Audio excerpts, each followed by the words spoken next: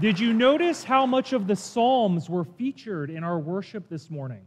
That happens every Sunday morning.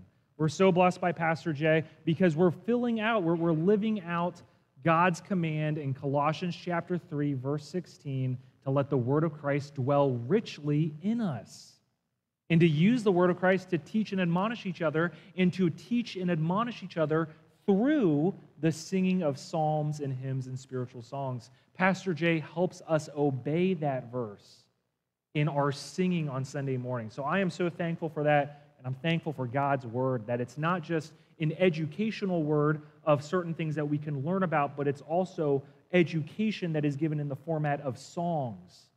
That God gives us the Psalms, and He gives us passages of Scripture that we can literally sing back out to God. So let's respond to God now as we get ready to look at His holy, precious word. And let's pray that it dwells richly in us, and that God uses His word by His Spirit to produce change in us this morning. Pray with me. Heavenly Father, you are a holy God, and you are in command of everything. You are Lord over all. You are master over all.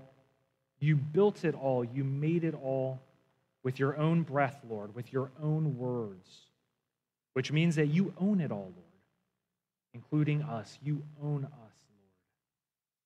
So may we submit to you. May we recognize your power and your authority as creator, as God over us, but also a God who, through your Son, Jesus Christ, chooses to call us friend, to reconcile us back to you, God. So we praise you for your attributes, for your character, for your nature.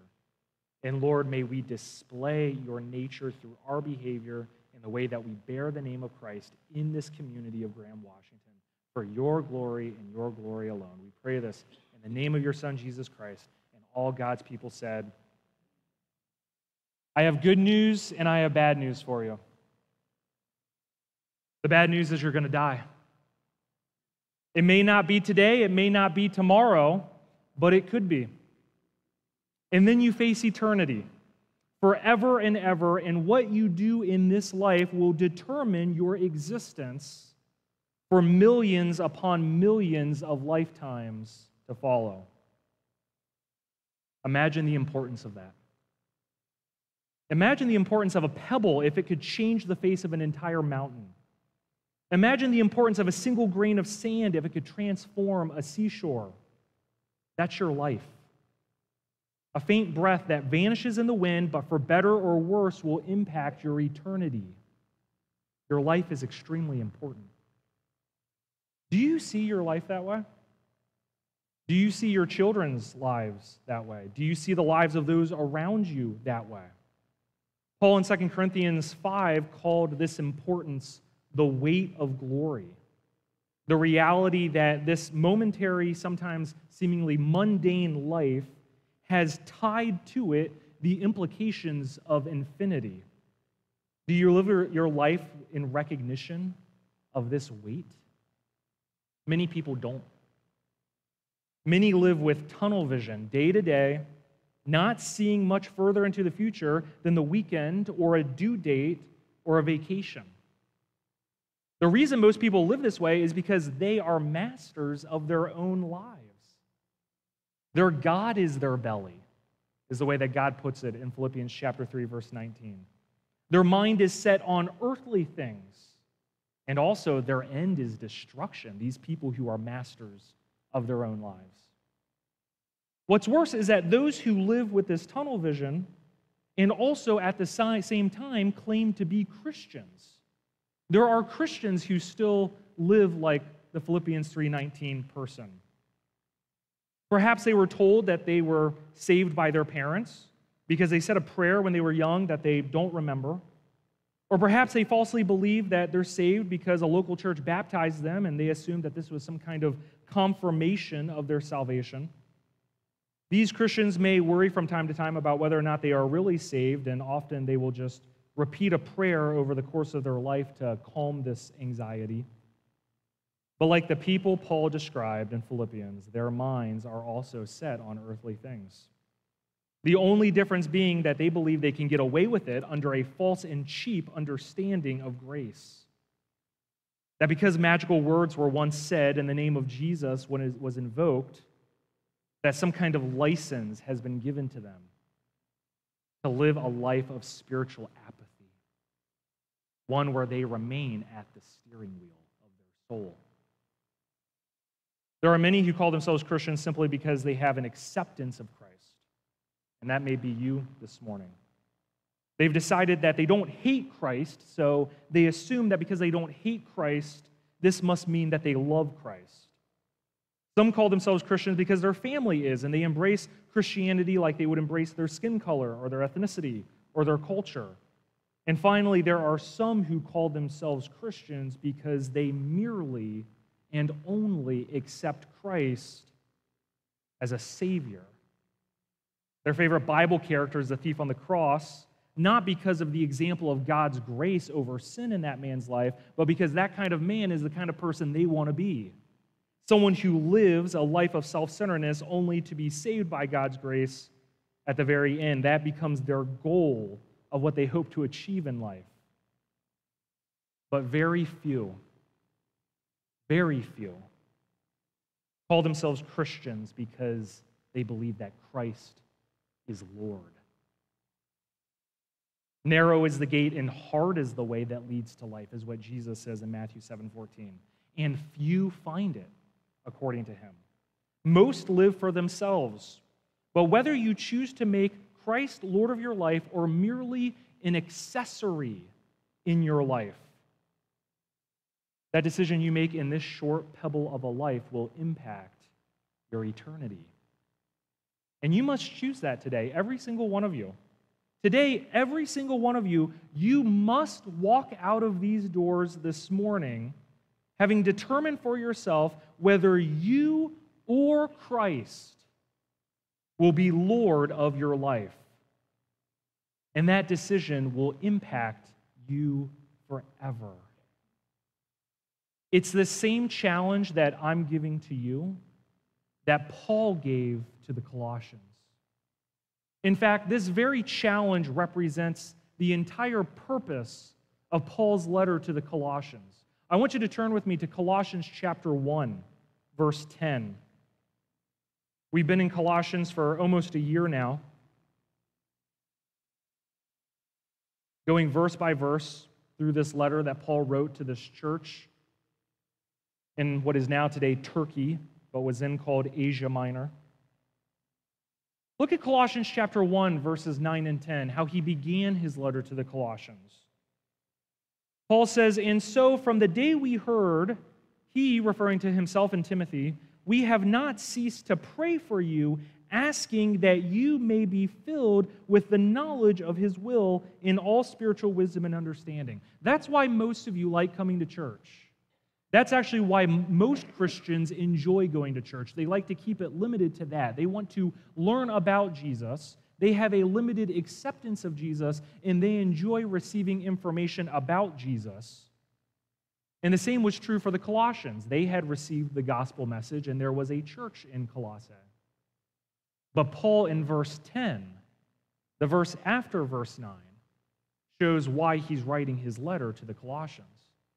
Not just so they can have a knowledge of his will and leave it at that, so that they can be entertained by it or encouraged by it, is a spiritual word that we throw around. But look at what he says in verse 10, so that the point of receiving the knowledge of God is for the purpose in verse 10 of walking in a manner worthy of the Lord. And you have heard me repeat that phrase almost every single sermon in Colossians. Because that's the purpose, that's the point. Who is Christ in your life? What role does he play? And is he master over your life? Do you see him merely as an accessory, or do you see him as your king? That is the point that Paul is trying to get across to the Colossians, and it's why he's talking so much about Christ in this letter. The letter to the Colossians is the letter about Christ. It's one of the most powerful books in the Bible with Christology, the theology of Jesus. And it's no surprise that in a letter where Paul is going to challenge and encourage the Colossians to make Jesus the master of their lives, that he would spend so much ink and so much time explaining the beauty and authority and power and depth of exactly who Jesus is. Look now at Colossians chapter 2, verse 6.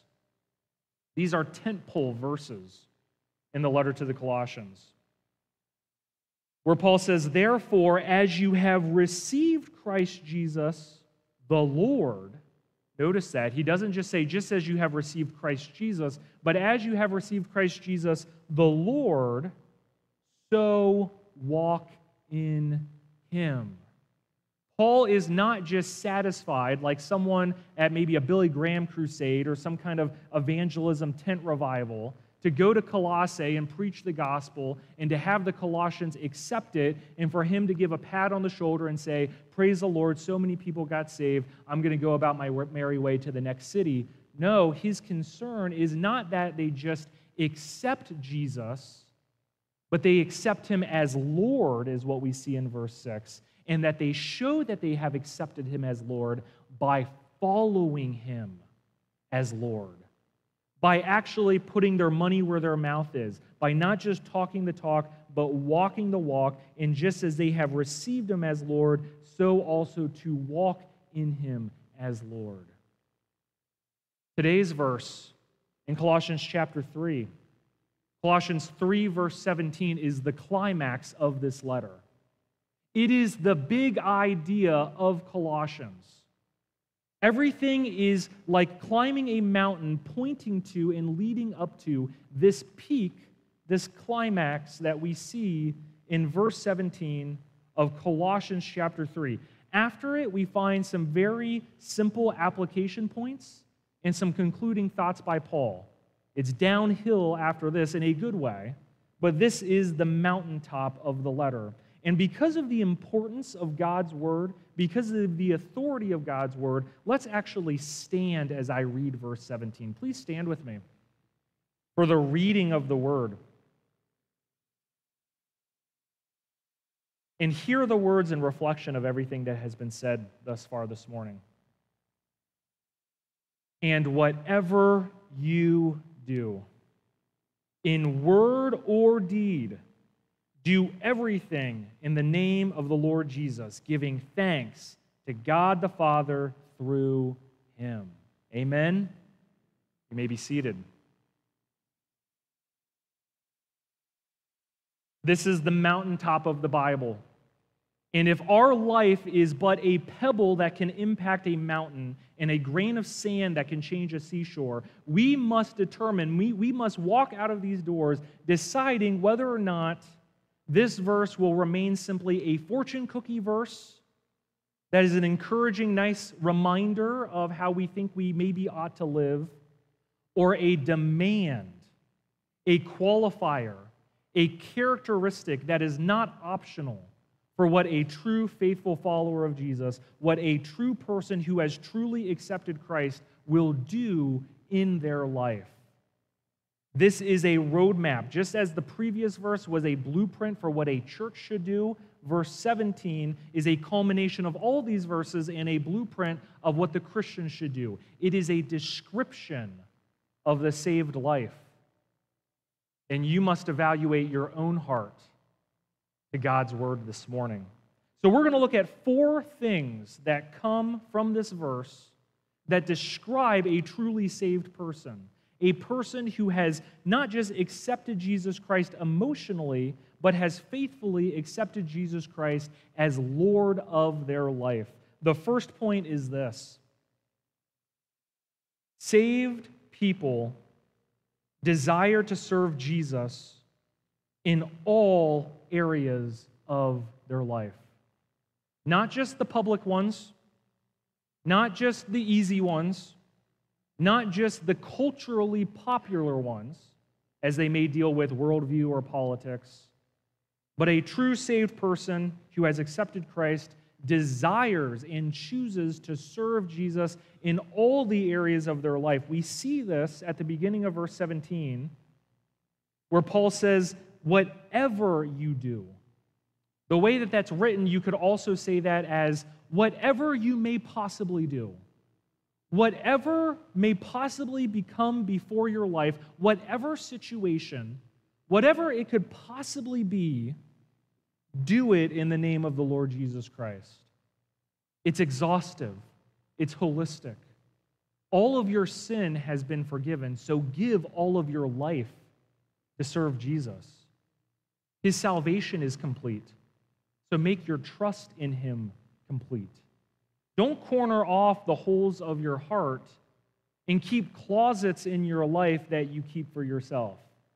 Or you say, well, I will, when I show up to church on Sunday, give that part of my life to Christ, but my entertainment habits, Monday through Saturday, well, I'll keep that for myself.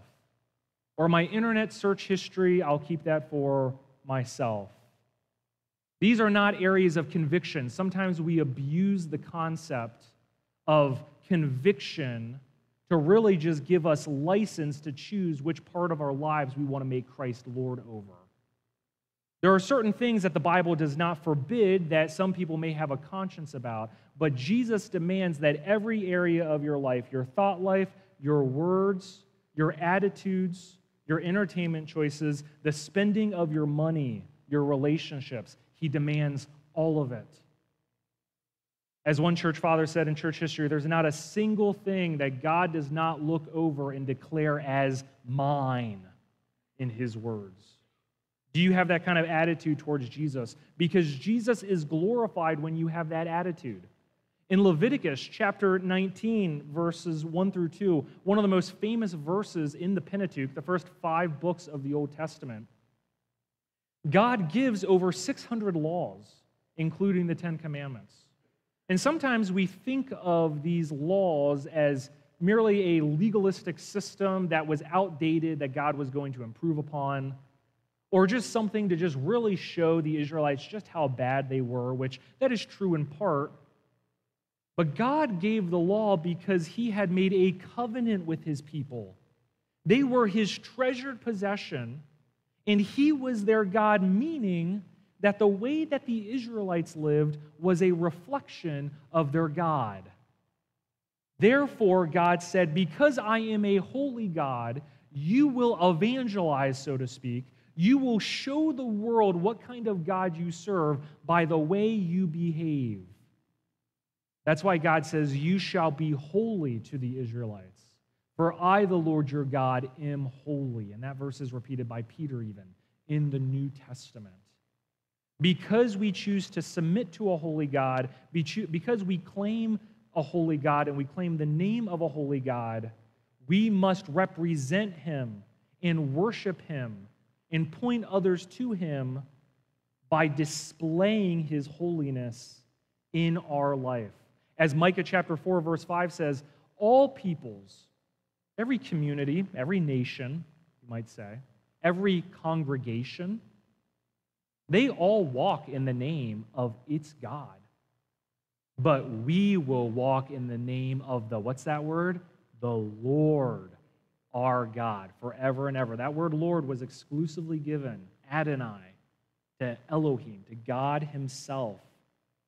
I want you to think about that. Every congregation, every church worships a God. Every single one. The question is whether it is the God of the Bible. It may be a pastor that church worships. It may be a specific program. It may be a program. It may be a culture. It may be a school. It may be an event. It may be a set of ideals. But every church, through its calendar, through its behavior, through its sermons, indicates what God they serve. Our God that we serve at this church must be the Lord Jesus Christ. Everything that we do at this church must be in offering and service to him. That's why when Paul says in word and in deed, that's comprehensive. That's talking about everything. We have some examples from Scripture. Romans 15, chapter 15, verse 18. You can look at these later. These are just a few examples of the many times where the Bible will use the term word and deed to describe exhaustiveness. Many of you, you simply want Jesus as a Savior, but you actually don't want to give your life to him. You want Jesus to save your life, but you don't want to surrender your life. True faith surrenders your life to Jesus, and truly saved people desire to serve Jesus in all areas of their life, whatever they may do, make Jesus their master. Point number 2. Saved people desire to do everything under the power and for the purpose of Jesus. This is what Paul means in verse 17 when he says, whatever you do, do everything. Usually we misquote this verse. We say, whatever you do, do it for the glory of God. We conflate that with 1 Corinthians 10:31. Because in this verse, it specifically says that whatever you may do, do it in the name of Jesus. And look at the name of Jesus that's given in verse 17.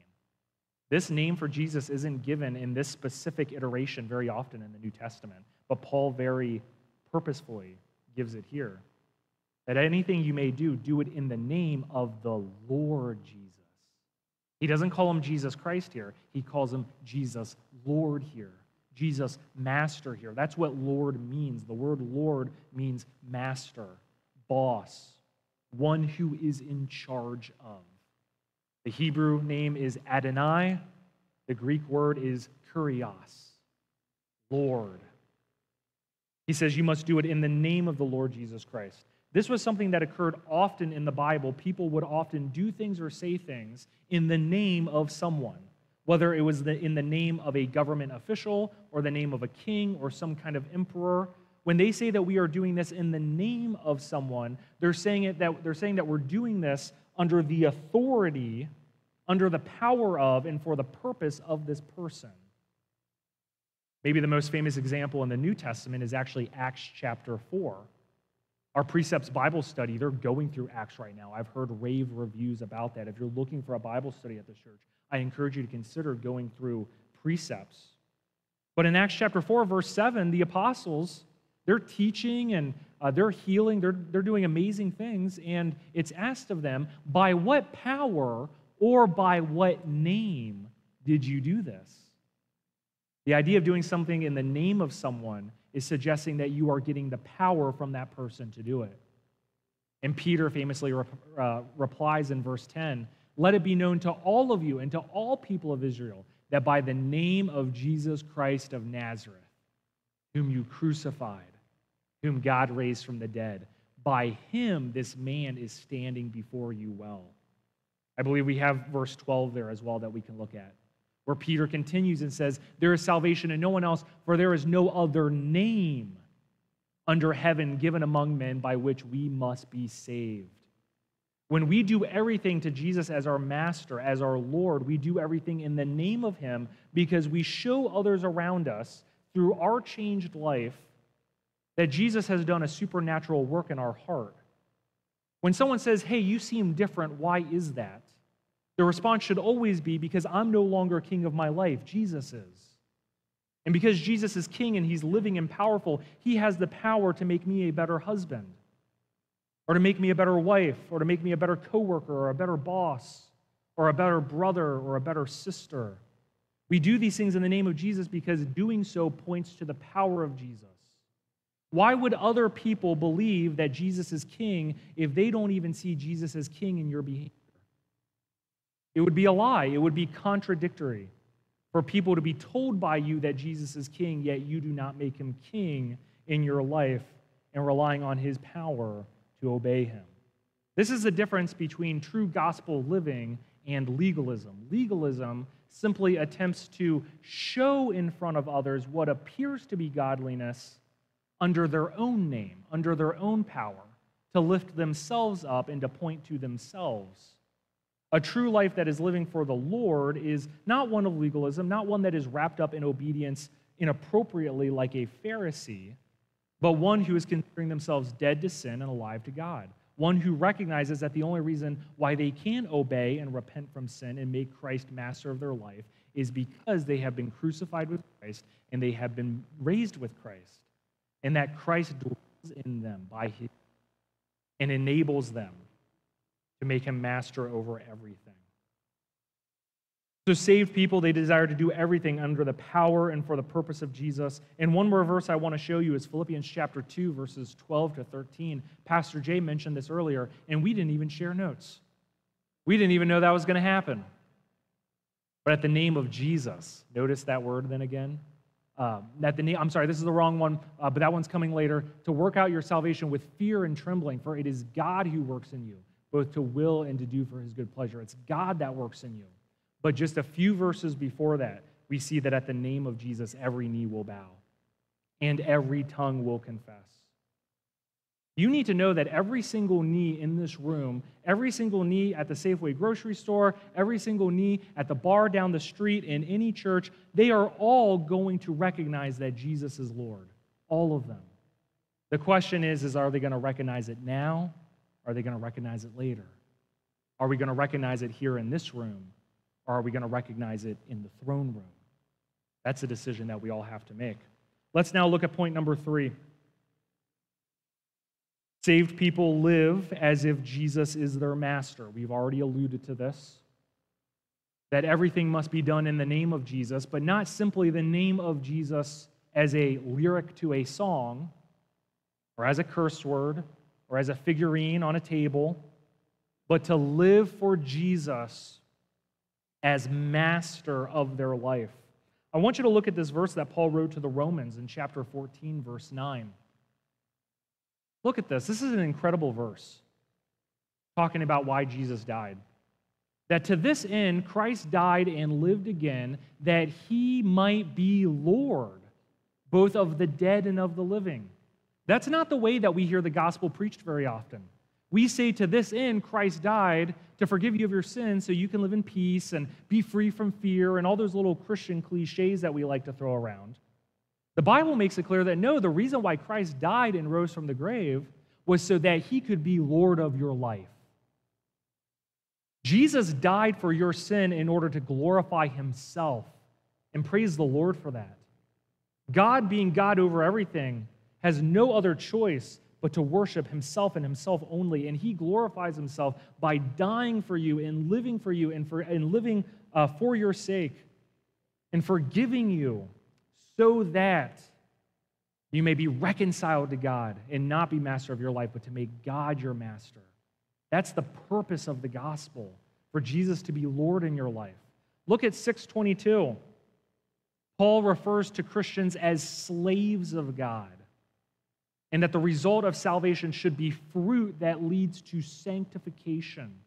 If you really claim to be a Christian, do you have an attitude that sees yourself as a slave to God? And even more so, if you claim to be saved by Jesus, is there fruit, is there evidence in your life that Jesus is actually king? If there's not, it may be proof that you have never actually truly accepted Jesus, but you just did it in an emotional, Americanized, shallow, non-biblical form of it.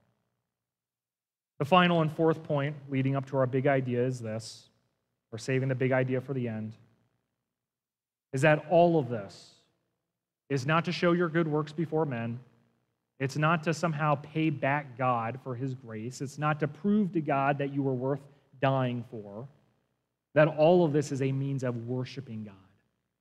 That making Jesus Lord of your life is how you express thankfulness and worship to the Lord. That word thankfulness appears at the end of 3 verses in a row. Look at verse 15 and 16 and 17. Let the peace of Christ rule in you. Let the word of Christ dwell in you. And whatever you do, do it in the name of the Lord. All of those statements end with being thankful. The point of this is that we're not earning anything, but that we're praising God for what he has earned for us on the cross. Your life is a song of worship. And it's even so much more important than the songs of worship you sing in here, because the song of worship that you live in your actions, making Christ Lord of your life, is seen by the world around you. And they will know the kind of God you serve by the song you sing with your life. I began by giving you the bad news. Well, here's the good news. Christ is King. He's alive. He's not just a concept or a doctrine. He's a man. And he's God. Nothing happens that's a surprise to him because he's Lord even over time. He's currently seated at the right hand of the Father, and he's coming back with his kingdom. He's not safe, but he's good. He's the first and the last. He's the Alpha and the Omega. He's the King of all kings. He's the master of all masters because he is Lord. Your big idea is that saved people serve Jesus. Being saved by Jesus results in serving Jesus. Because he's Lord. He's Lord even over death. The death that will ultimately take me and will ultimately take you could not ultimately take him. Death could not hold him. Death could not stop him at his first coming, and it won't stop him from his second coming. Because when Christ does come back again, death will be no more. It will be the last enemy to be destroyed. It will be swallowed up in his victory because he is Lord. His burden is easy and his yoke is light. His commands are not burdensome.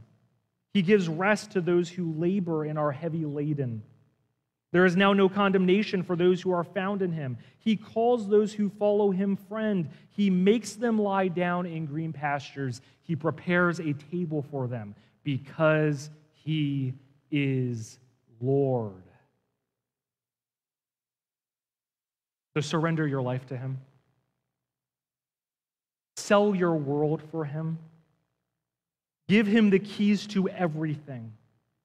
Forfeit your thoughts to him. Relinquish your words to him. Dedicate your children to him. Submit your marriage to him. Depend on him by faith for your forgiveness and submit to him by faith for your salvation. This kind of life cannot be manufactured. It can't be faked.